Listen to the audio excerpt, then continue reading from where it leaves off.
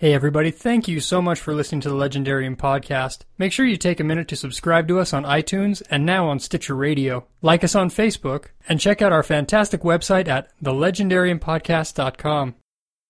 Hey, this is Brandon Sanderson, author of Mistborn. Welcome to the Legendarium.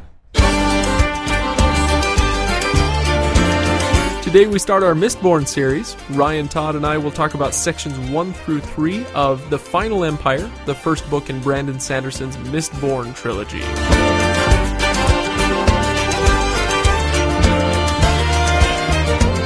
Welcome back, everybody. Hey guys, welcome. Hey. Hi-yo.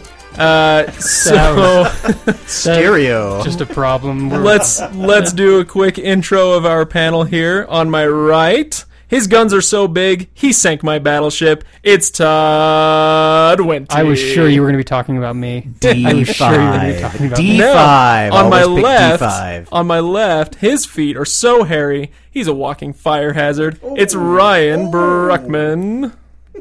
It's a birth defect. Leave it alone. And last week I cut my hair, thus losing the source of all my power. I am Craig Hanks. Is that what the source of your power was? It was. Wow. My life the last couple of weeks has just been bad.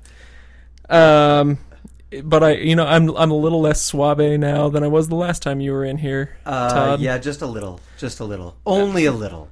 So, like you guys heard at the beginning, we are doing Mistborn. Yay! And we Who was that guy again? That was Brandon Sanderson, who What a was stud. He was a super stud. We found him at Comic-Con, and he not only did that intro for us, but he agreed to sign a book for one lucky Legendarium listener. Ooh. So we've got that personalized by him, and we are getting ready to give that away. So if you are not following us on Facebook, do so now. Find us on Twitter as well. We will be hosting our Mistborn signed copy giveaway. So, yeah, you better tune in for that. And may the best nerd win. I'm hoping it's my wife. Yeah, well... so, let's see. Today we are talking about Mistborn, the Final Empire. Next week we'll be concluding Mistborn, the Final Empire. I keep forgetting that's really the title of the trilogy. It is. And then, so the week after next, we are bringing back Matt Woolley, should, scheduling hold. He was here for our Fairy Tales, The Darker the Better. He's coming back for Comic Books Are Good for Kids' Brains, which I'm really looking forward to. Yeah, me too. That was the panel that I moderated for him at FantasyCon back in July. And it was fantastic. I was enthralled the whole time. Looking forward to it. So, anyway, let's talk about The Final Empire. We are doing sections 1 through 3. It's a book that's split up into 5 sections. So this is a little more than half the book that we're talking about today. Now, this is... So I've written out our little recap here of what we read. So this is parts 1 through 3, in which we see the birth, growth, and apparent death of the rebellion of the Ska, the docile peasant class, against the Lord Ruler. At least this particular iteration of the rebellion. The Lord Ruler is the notably absent pseudo-deity who rules with an iron fist, largely through an elite noble class. Did he say pseudo-deity? Yes. Vin is a Ska, and she is our petite heroine. She sees herself as riff-raff, street rat, but we don't buy that. How long did you work on that? How long did you work on that line? We don't buy that, and neither does Kelsier, the honorable thief who takes her under his wing. They are both Mistborn. He is the veteran, she's the novice, and he schools her in the peculiar art that the Mistborn have, burning metals to enhance their physical and psychic abilities, including can show you the world. turning oneself into a human magnet, which I think is pretty cool. Anyway, back to that revolution. Kelsier and his merry band of thieves take on a job sponsored by the pathetically small and underfunded Ska rebellion to overthrow their god king. They recruit a decent army, they set the aristocratic families against each other, while sending Vin as a spy into their midst. What they didn't count on was that one of those aristocrats would be really, really ridiculously good-looking, and he would take a liking to Vin, so we'll have to see where that one goes. That was nicely done. Really, really good looking. You think he looks like you, don't you? Well, You think that he is all about you, don't you? Never mind. So that should bring us pretty close to the end of part 3. We still, let's see, we see the plan completely fall apart with the destruction of the rebellion's army and the near mutiny of the crew against Kelsier. Whatever shall they do now? Oh. Dun dun dun! Nicely done. There Nicely we go. done. So there's our recap. 3 paragraphs. I'm impressed. Yeah. So that's Brandon what Sanderson took 350 pages. You took 3 paragraphs. You know, I'm very skilled. It's a diamond in the rough, you might say, if we're sticking with the Aladdin theme. Wow. Jafar, please get me out from under this. So, as has been mentioned before, I and Ryan have read Mistborn before. This is it's at least my 3rd time, maybe my 4th time through. I'm not sure. Ryan, this was your 2nd time through. Yep. And we both loved it. And so we wanted to get somebody in who had not read it. Todd, you are that someone today. I was the guinea pig. And so how did you enjoy this section so far? How are things going? Interesting for me. I always kind of when I read a novel, especially when I read a fantasy novel, the first little while tells me oftentimes whether or not I'm going to enjoy the book or the series as I'm starting to figure out the rules of the world. And Brandon Sanderson spent little enough time dealing with the specific rules of the world that I instead got very involved with the characters very quickly. Really enjoyed looking at and following through some of the character development that was going on. It becomes very obvious who the 2 primary characters are going to be and which one of those 2 primary characters we really are going to follow. Mostly because I think the hero's journey is always about a developmental journey, and so it becomes very obvious. I think that Vin is the one that we want to watch, and that we are seeing a mentoring relationship. If Kelsier is Obi-Wan Kenobi, Vin is certainly the Luke Skywalker of the group. Heaven forbid that I go back to a Star Wars metaphor. I'm wearing a Star Wars shirt, by the way, just in case anybody out there in radio. I thought you always were wearing a Star Wars shirt. I don't think I've ever seen you not wearing one. Pretty much. Well, except at Comic-Con, I was wearing Green Lantern one day. Right. But I fell in love with it. It took a little while to get moving. And I'd say that's to be expected for especially when you are introducing a world and a system, a political system, a magic system that's completely out of left field for most readers. This is not something that you run into on a daily basis if you're reading a ton of fantasy literature. This is out of the box. Most fantasy literature, at least my experience with fantasy literature has been that there are distinct pieces of the process. They separate themselves from each other. Magic is magic. Economics is economics. Politics is politics. And while they may be intertwined with each other as far as individual characters, they're not necessarily intertwined in the plot. And that was very different in this. They are heavily intertwined and interdependent in the entire plot and in the entire setup. And so, yeah, it took a little while to get under steam. But once it got under steam, oh my goodness, it takes off. It's a wild train ride, and I very much enjoyed it. Yeah. Up to the point that I was sitting in a booth having lunch with my wife, and I looked at her and I said, "I can't talk to you. I need to finish the book." I'm sure she appreciated that. Actually, she did. That's right, because she's reading them as well. Ryan, now Brandon Sanderson is becoming rapidly in the last few years very famous for his world building. They say, this is a man who knows how to construct a world.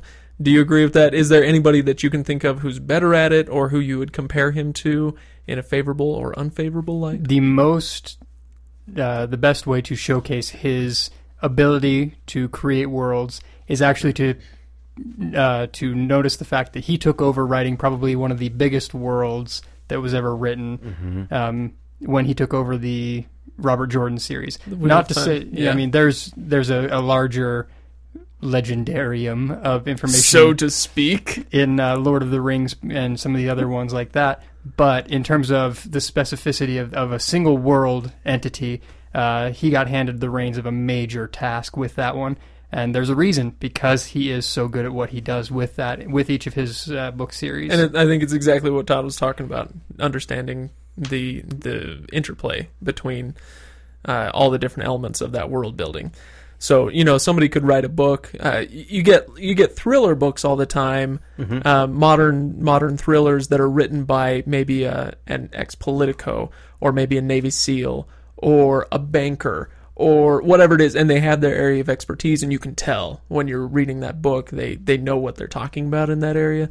But it takes a real talent to get a grip on all of these different areas of not just an individual's life, but a nation's life, and the pulse that comes along with that, and be able to put that down on paper and help us understand. Yeah, I found it really the things that the one thing that I noticed early on is that his desires to spend time on minutiae was not significant. There are other writers that spend a lot of time talking about lots and lots and lots of backstory pieces, why this happens, where it comes from, blah blah blah blah blah blah blah, which as a reader can become a little bit tedious, a little bit time consuming when you want to get on with the action. And instead, Brandon seems to deliver little tidbits along the line that, in fact, I got to the end of. I think it was the end of section 3 when they introduced the Kandra in House Venture, and I went, Kandra? Hey, wait a minute. Go back. Did I find that anywhere else? And I'm reading my electronic copy, and so I was going through trying to find Kandra. No, didn't find that anywhere up to that point. He was, and he does a wonderful job of lacing these things in as though they are common everyday kinds of occurrence, and it hooks. Well, and it takes a patient and trusting reader. Yeah. Because there are many, including one person I know right now who is currently reading the book, who get frustrated with that sort of thing. They need to know every time something comes up, they need to know every detail about that particular piece. Yeah. And so when they say, oh, what's a Kandra? I don't know anything about that. Oh, I'm lost. I'm going to give up. I'm lost. And so you need to trust that the author knows what he's doing. You are not going to stay lost. You're lost for a reason. Yeah. Maybe because the character that you're supposed to be seeing this story through is lost as well. Something like that. But yeah, it comes down to trust. Very much so.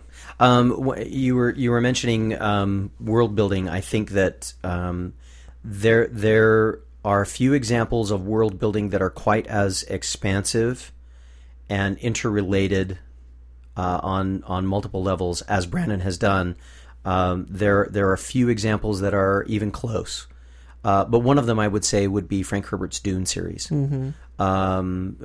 Granted, it falls more into a science fiction environment, so a lot of fantasy readers will never read it. Which is bizarre to me, by the way. Yeah, it's one of those artificial barriers that we put up. But I think if we're looking in contemporary literature and the kind of detail and care that goes into setting that up, I think that's if there was a reader out there that was saying will I like this, my response would be, if you like Frank Herbert books, you would really enjoy this book as well, because it's the same kind of meticulous detail. But one thing I think Brandon Sanderson knows how to do is keep the story moving.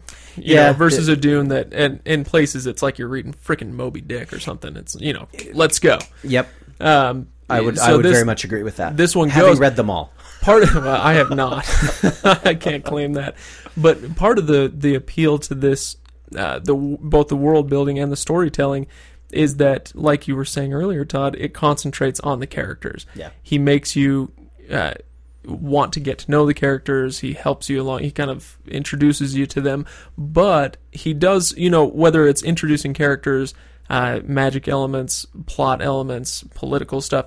He does that in the context of the story. Yes. So there are very few places, I'm not going to say they don't exist, but there are very few places where he has to pause and tell the reader, okay, so here's why this thing works, or here's why this is important. Yeah, it all fits very seamlessly together in the story. His narrative feels very genuine. Sometimes when you get a book that tries to do those kinds of things, authors take a very heavy hand at making it very clear that they are condescending to the reader long enough to give you this information, because otherwise you won't understand the rest of my work. Ha ha ha ha ha. And Brandon, the thing that I really liked about Brandon's style was that his narrative to deliver those pieces of information was a genuine narrative, generally between characters, as the characters were discovering these pieces of information as well. Again, going back to the Kelsier-Vin relationship, a lot of things that the reader was learning, Vin was learning, and so it made a tremendous amount of sense for this exposition to take place, but it could be done in a way that was not condescending. It wasn't an irritant to the reader. It moved the story along to do it. It wasn't an interruption in the story. You're not pausing. Yeah, it was great. It was really well done. Yeah, agreed. Now, I want to talk about the individual characters in a little while. But first, I feel like we need to stay zoomed out a little bit. And I just want to talk to you guys about the magic. Now, this is not magic. The word magic is never used in the book, but, commonly understood, yes, this is a magic system of sorts. Any technology sufficiently advanced by a lower civilization will be indistinguishable from magic. That would be the whole point of the Lord of the Rings. Thank you, right? Isaac Asimov.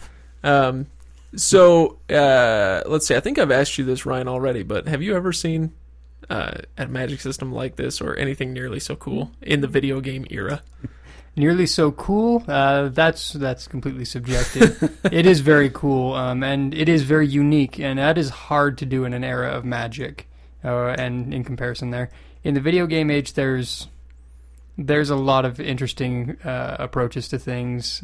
But do you know what I mean? Like when you're reading about this magic system, it feels like you're playing a video game. Mm-hmm. And I don't mean that in a derogatory way. That might sound like, oh, it's a cheap way of doing things. But no, it's not. It's very exciting, very visceral.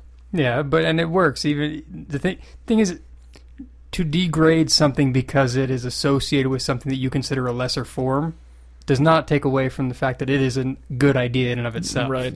I mean, it's a very basic idea. Pushing, pulling, burning different things to get that ability. So, yeah, maybe we should explain. Anybody who's, not read the book yet, shame on you, first of all. But you've already told them, everything that goes on in the first 2/3 of the book. That's true. I mean, so, an allomancer would ingest metals, burn the metals, and that would give them one of, generally, 8 powers. So most allomancers can burn one of the metals. Mistborn can burn all 8 of them, or all 10 or 12 or whatever it is. And each one gives you a separate power. So everything from, like I said in the intro, you can make yourself a magnet, you can make stuff fly at you, metal fly at you, or metal fly away from you, or you from it. Or you can even manipulate people's emotions and your own physicality. The real beautiful thing about the system is its simplicity to understand for your first time there, but there is enough depth there for you to really be amazed at, to know this is a very well thought through system. Yeah. Because it's really pretty simple when you're first reading it. Oh, they burn this, they can push things. They burn that, they can pull things. Well, you really you read through it, and as the different people are teaching Vin about their specific power so that she can learn the 8 different metals, you get to start understanding the depth of the magic. There are external magics. There are external things that act on internal. There are pushing. There are pulling, yeah. And you can break it down into this great chart of. When we were at Comic-Con, we attended a panel in which Brandon and several other authors talked about magic systems and how they create them, etc. When it came time for Q&A, I had my question ready to go, and then it got ruined, but I'll mention what it is. Who ruined that? Not you. I mean, it wasn't you, but they talked about my question after you asked yours. But my question was, one of the other authors, whatever his mentor's name is, I can't remember.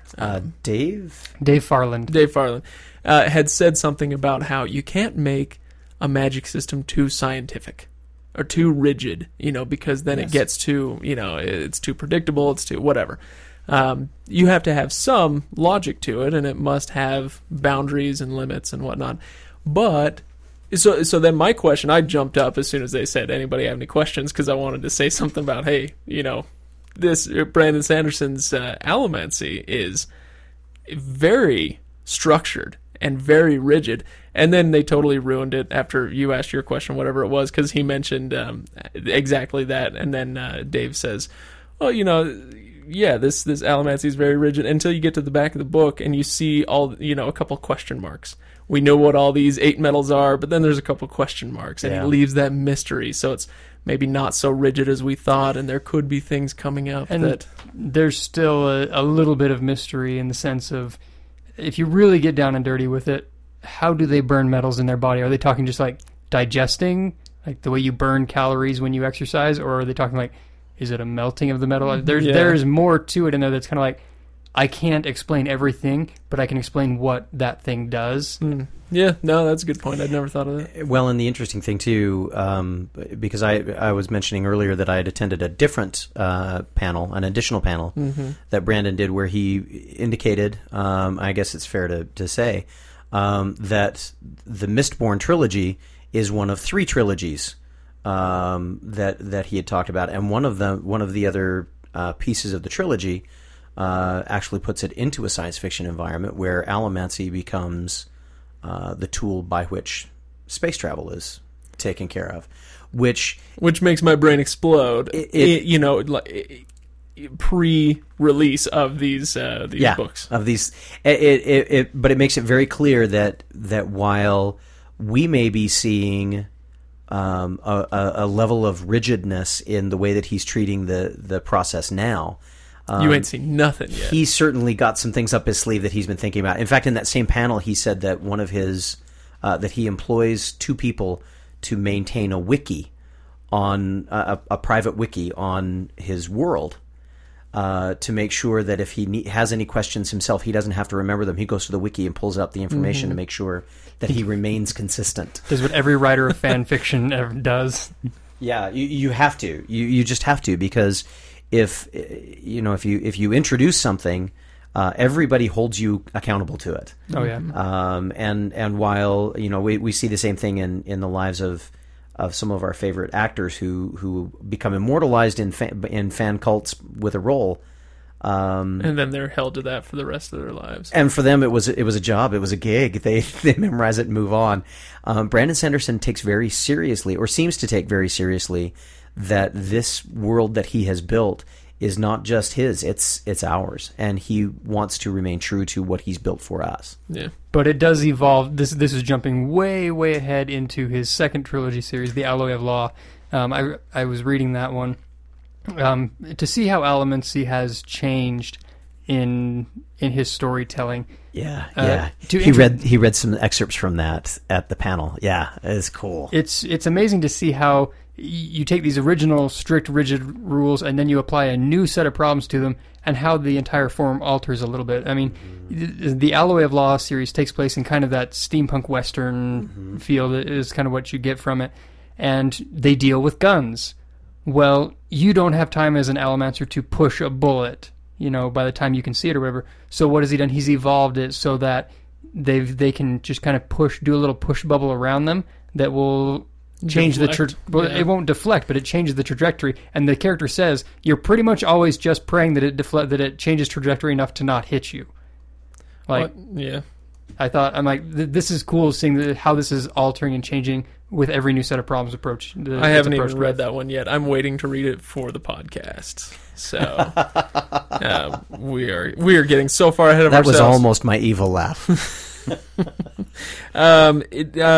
Okay, so now that we've established the magic system, let's talk just briefly about the world that they inhabit.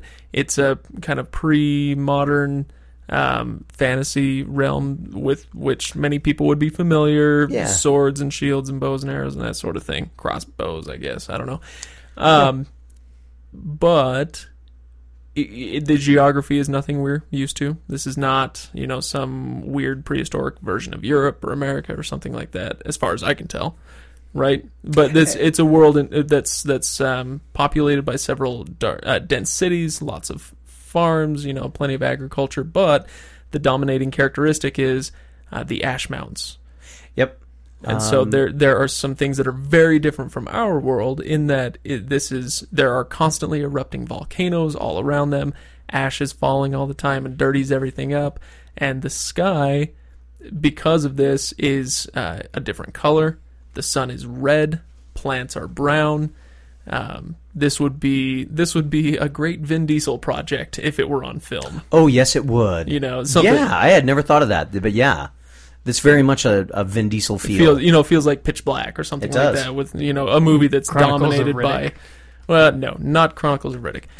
It's dominated by a certain color palette, and you can feel that coming through as you're reading, whether he's talking about the colors or not. You can feel that. And one of the things that for me was interesting was that you felt it in the lives of the ska. You feel it in all of the ska, no matter where they are, whether they're in a city or they're in a plantation. You feel it. You feel this oppressiveness, this grayness. A despair, an overhang of despair everywhere, and then all of a sudden you get introduced to, you get Vin being introduced as a spy into the families of the nobles, and you get this glimpse of this splash of color. It was almost like Pleasantville. Oh, yeah, sure. In my mind, except not nearly so fascistic. Yeah, and not near so. Not nearly so heavy-handed with the morality of it. Right. But very interesting that her first conclusions, Vince's first conclusions when she's wearing a dress, are that you would never be able to get the soot out of it. And then as you get to toward the end of part 3, she's not even thinking about that anymore, and she's thinking about the fact that she's not thinking about it. Really fun character arc. Yeah. I like her. Should we talk about characters? Sorry, I keep doing that to you, don't I? No, well, the reason I've kept putting it off is because, like you said near the beginning, it's all about the characters. Yeah. This isn't a self-indulgent project in world building or, magic system building. It's these things exist to drive the story of these characters, which, thank goodness, because how many times have we seen authors fall into that trap? Where they come up with a really cool system or a really cool world that they want to inhabit, and they people it with these hollow characters who, are kind of two-dimensional. Jar Jar Binks. And it's not about the characters anymore. If you want to go down that road, yeah, that's exactly why the prequels fell flat in Star Wars. They forgot this is about characters, not about the stars that we're warring among. Right. And Brandon, again, one of the things that a friend of mine and I were talking about some issues that revolve around, especially around fantasy literature, and especially in some ways young adult fantasy literature, which I'm not sure Mistborn is young adult, but it certainly is appealing to an 18 to 30-year-old audience, more so than perhaps some other levels of fantasy fiction might. But we were talking about the fact that men writers tend to shy away from writing female characters, and when they do, they write them in ways that are relatively unbelievable to a lot of women. These were his words, not mine. I could sense some interest in some wisdom in that, some insight in that, and I've kind of watched how that process has run, and it was interesting to me to watch my wife. She's very discerning. She's very careful about what she gets interested in, involved in, as far as those kinds of things. And she's her first statement to me was, "I like the way that the way that this story runs. It's not a typical. It's not the typical romance stories that are being thrown around so much. It's a good story with good characters, And there's some romance in there. And there might be a little bit of romance that gets thrown in. Right. And if you've read up through the third part, you kind of recognize there's this hint. There's this slow burn, this smoldering that's going on. Heaven forbid I use another Disney reference. That is going on, but it's not. It doesn't become the focus point of the story. It becomes an element that the characters deal with the same way that we in real life deal with some of these different kinds of elements, including romantic relationships, including economics, including our sense of loyalty to our friends and our workmates, and including our loyalty to family and sometimes the baggage that comes along with that. And all of these characters, I think Vin and Kelsier specifically, but the other characters too, Breeze and Dachshund, Ham, they've all got these magnificent layers to them that make them just fun to read.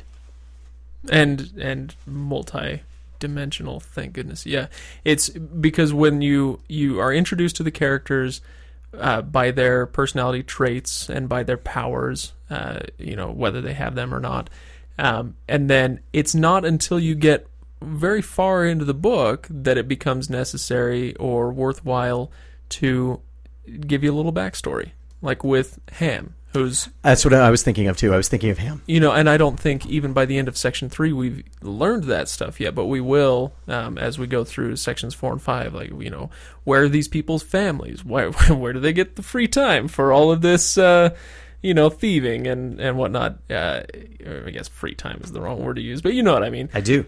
My train of thought is gone. Ryan, say words. Ryan's just sitting back staring at us and right? smiling. His mouth's on the floor, his drool's coming out. He's like, dude, you guys are still talking. Ryan, characters, good or bad, who's your favorite and why? Well, the good guys you're led to believe are the crew members. The bad guys, the Lord Ruler, based on, what we've read so far. If that, never mind. The look on your face totally told me that everything I was doing was falling terribly flat. I'm sorry, everyone, for the last minute. I wish I could refund that to you, but... No, we don't. We don't. That was funny. I love it. Okay, yeah, what... Okay. We're going to start taking pictures of what we do in here. Unsmoke whatever you smoked and start over. Anyway, characters. Good, bad, otherwise... I'm not really sure the question you were asking me there. I'm still coming back. Yeah, who's your favorite? So, for instance, my favorite up to this point is the Lord Ruler. The reason is because he's so absent. It reminds me, just like Todd, you'll go back to Star Wars every time. I go back to the Lord of the Rings every time. Yeah. You think about Sauron, who never really shows up in the book in any way, except that his presence is felt over everything. Mm-hmm. You never...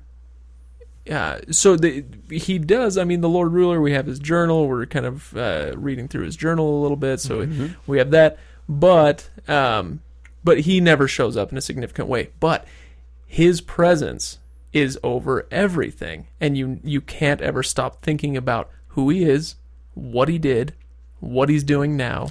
What he supposedly did. Yeah, exactly. What is he going to do to these characters when he finds out what's going on? What are his powers? Why is he a god if he started out as a man?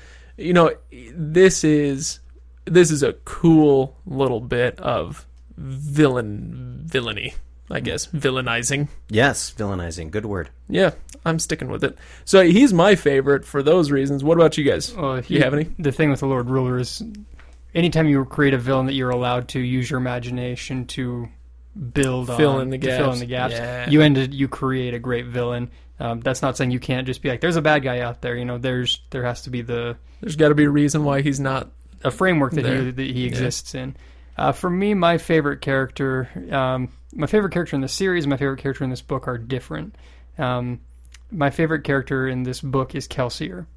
I love Vin, I love Elend and everything, but I love Kelsier the most because, I don't know, I relate to a guy who's been through something that has cracked his brain a little bit, and he believes he has a plan, and he's really trying to convince everyone else that he knows what he's talking about, even if he doesn't entirely actually know that.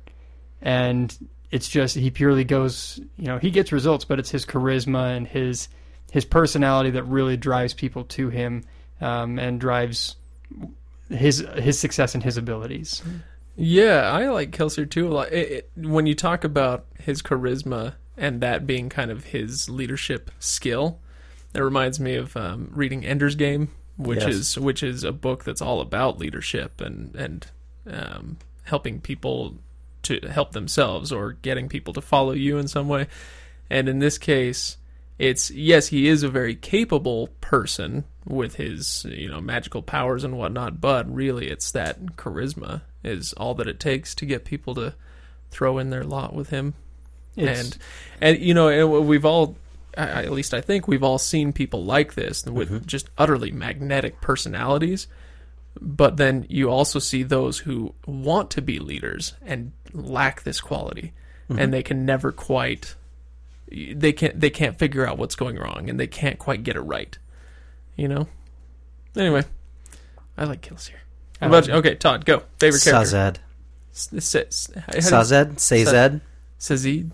I'll play the audiobook and find out. Yeah, right. Because I have not read the audiobook. I'm limited on my own pronunciation guide. I'm not even sure. Now I will say, I think it was Brandon Sanderson said, "I don't care how you pronounce it, just try." Yeah. I was prepared for all the other characters. They are, and I mean this in no way disrespectful, but they are templates. At least they start that way. They do. They start very much as templated characters that we're used to seeing. We're used to seeing the orphan, the leader, the wisecracker, the philosopher. You kind of have, heaven forbid we ever call them a fellowship, but in almost, from the Terran Wanderer series, the Lord of the Rings up through David Eddings' Belgariad and Malorian series, you have characters that fill certain roles, and so I was very prepared for those kinds of roles. But Sazed, for me, was a departure, and the reason that he was a departure was because of his role as a teacher to all of them, not just to Vin, not just a guide to the. Wow. What?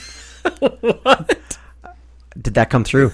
Not just as a guide to Vin, but also to Kelsier when they have the little interludes where Kelsier says, tell me about another one. Tell me about another religion. Tell me about another religion that you remember. And when when Kelsier looks at him and says, why didn't you ask me to join this one? And he said, oh, this one's not for you. You said you wanted to hear about one. I'm not sure it's one for you. It's very interesting to me that all the way up through this, he's a presence, he's available, he can do some very interesting things. We get exposed a little bit to it. We don't understand much about it. We don't hear much about it until we get further on. But there's a mystery about him, but there's also very much a writer's voice. And I feel like in Sazed, we're getting a real glimpse of Brandon Sanderson. Yeah, and of how he sees himself and what he sees his role as a storyteller is to remind us about the things that are good, to remind us about the things that maybe we have lost along the way, and that we need to respect those things, and that people need to be responsible to remember them, because knowing where we came from, knowing what we came from, makes us better able to deal with certain things in the present. And knowing is half the battle. Okay, I wasn't going to go to the G.I. Joe. No, G.I. According to the wiki entry, it is Sazed. Oh, is that what you were looking up when we heard some bizarre audio clip? It only came... That's how I always pronounce it when I was reading it, but apparently I'm a genius. I don't know. I've always done... It's been Sazed in my head, but according to this, it's Sazed. I will change that in my head. I think it's supposed to be Eland, but I've never been able to say that, even in my head. Yeah, Christy, my wife, said she's listened to the two of them on tape, and she said that she thought it was Elland. That's what I've always done, is Elland. I don't know. And I said as Elland. I could be wrong. So, one too many Star Wars or Superman comic books with Kal-El. The last question that I've got for you guys, of my questions, and you're welcome to bombard me as well. When we talk about the writing style, We've talked a little bit about that. One thing in particular that is not original but highly effective is the chapter headers. Yes. Now, this is one of those things where if you are an impatient reader or an untrusting reader, you're going to go, oh my gosh, what are you talking about? These are bizarre and they have nothing to do with the story. They what's are going on? the story. Exactly. I love them. Do you like these, Ryan, or do you find them distracting? First time that I read it, I was constantly trying to solve them. Right. I'm constantly trying to solve Sorry. what's going on with them and figure out, okay, who is this talking? Why, and I'm always led to believe, I was always led to believe my first time through, I'm feeling like this is the Lord Ruler speaking. And I believe that it's kind of intended to be that way. Mm-hmm. But my second time through, reading through them, it is, I will tell you, your second time through the book is it's another experience, because all of a sudden you're picking up on these things, you're reading it like, oh yeah, I know what's coming. I know what's coming up. Mm-hmm. And it does make a difference. Actually, back to your long way back, your point about reading about the Condra for the first time. Mm-hmm. There is one time in the book where he mentions the name Condra, and I believe it was on accident. I think it might have. I don't think anything. No, I do. I honestly accident. Believe it's on. I think it might have been like an editing mistake or something, because it's in chapter 19, and it's Lord Renault sitting in the carriage, and he says, "It is who I am," the Condra said simply. And up to this point, we have not heard a single word about them. I think this is not on accident. I think this is very much on purpose, and he's throwing that word out there so that you will perk up and go, okay, there's something more going on with this Lord Renew character than we have been told yet. Mm-hmm. He's not just an actor. There's something called a Condra. Is that a type of person? Is that a new creature? Is that, what is this? I don't think that's on accident. Okay.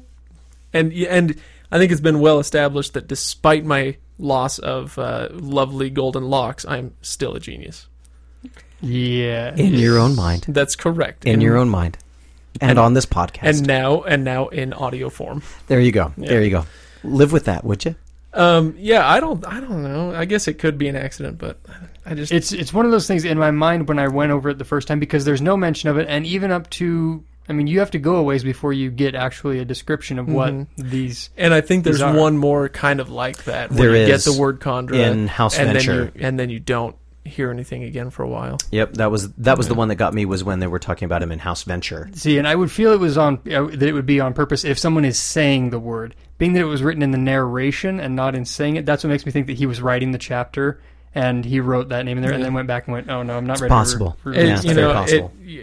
In my wildest fantasies, we'll get to ask him that on the podcast one day. Wouldn't that be fun? Wouldn't that be fun? Okay, well, that's the end of what I want to talk about. Any points you guys want to bring up? Things that we want to go over? One of the things that I was that I had kind of mentioned before is the idea the economic system is tied to the political system is tied to the magic system. And this ATM is kind of like this presence, kind of like the Lord Ruler. Yeah. This ATM is over everything. And that while all of the rest of the metals that we're familiar with, gold, tin, copper, bronze, blah, blah, blah, blah, blah, which all have relative value, and we attach relative value to them, that there's this ATM, and that is so rare that it is the foundation of the Lord Ruler's power, but it's also the foundation of the economic system, because without ATM, he can't control the noble houses. This interplay of an allomatic metal being used as the piece that drives the economy. For me, it was very reminiscent of Frank Herbert with Spice. And the idea that, there's a lot of ways to make money. There's a lot of ways to make money in that universe. But if you really want to make money, you made it with Spice. And in this one, there's a lot of ways to get rich. But if you really want to get rich, you get ATM.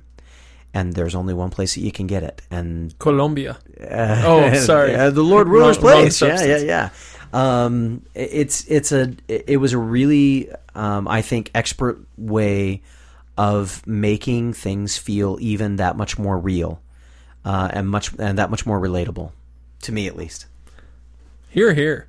I feel like if I keep talking about stuff like that, I'm going to be wading into dangerous territory because I know where we're headed, and I can't remember how much we know by the by the end of section 3. So trust me, I read it 3 days ago. We're okay. We're okay. All right.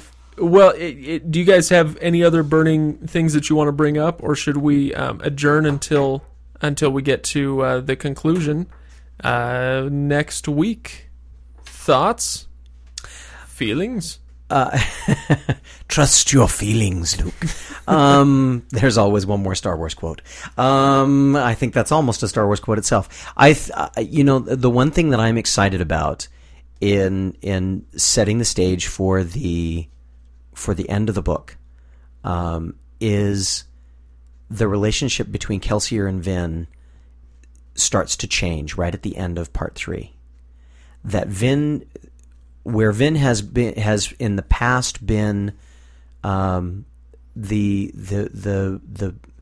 scrawny urchin, the one trying to find her way, the one trying to figure things out, she's starting to become Kelsier's conscience, and also starting to become the voice of reason in this group that balances. And I think in large part that may be because of her relationship with Cezed.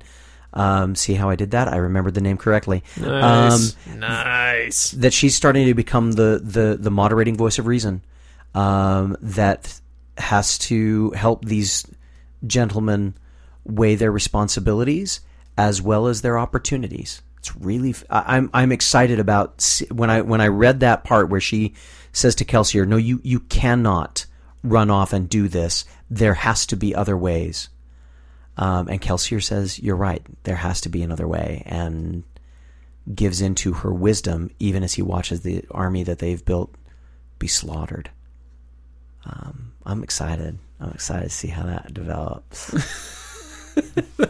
Okay. Like how I said that? That was weird. Yeah. Just a little awkward.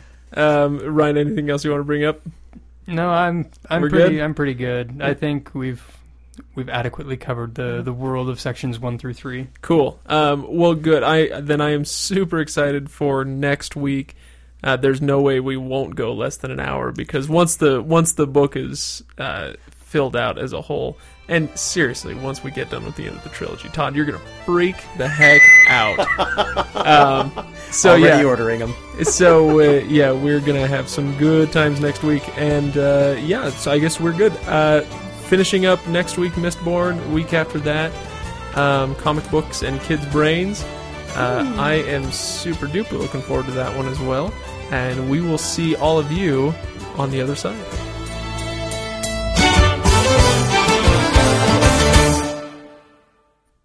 Hey everybody, thank you so much for listening to the Legendarium podcast. Make sure you take a minute to subscribe to us on iTunes and now on Stitcher Radio. Like us on Facebook, and check out our fantastic website at thelegendariumpodcast.com.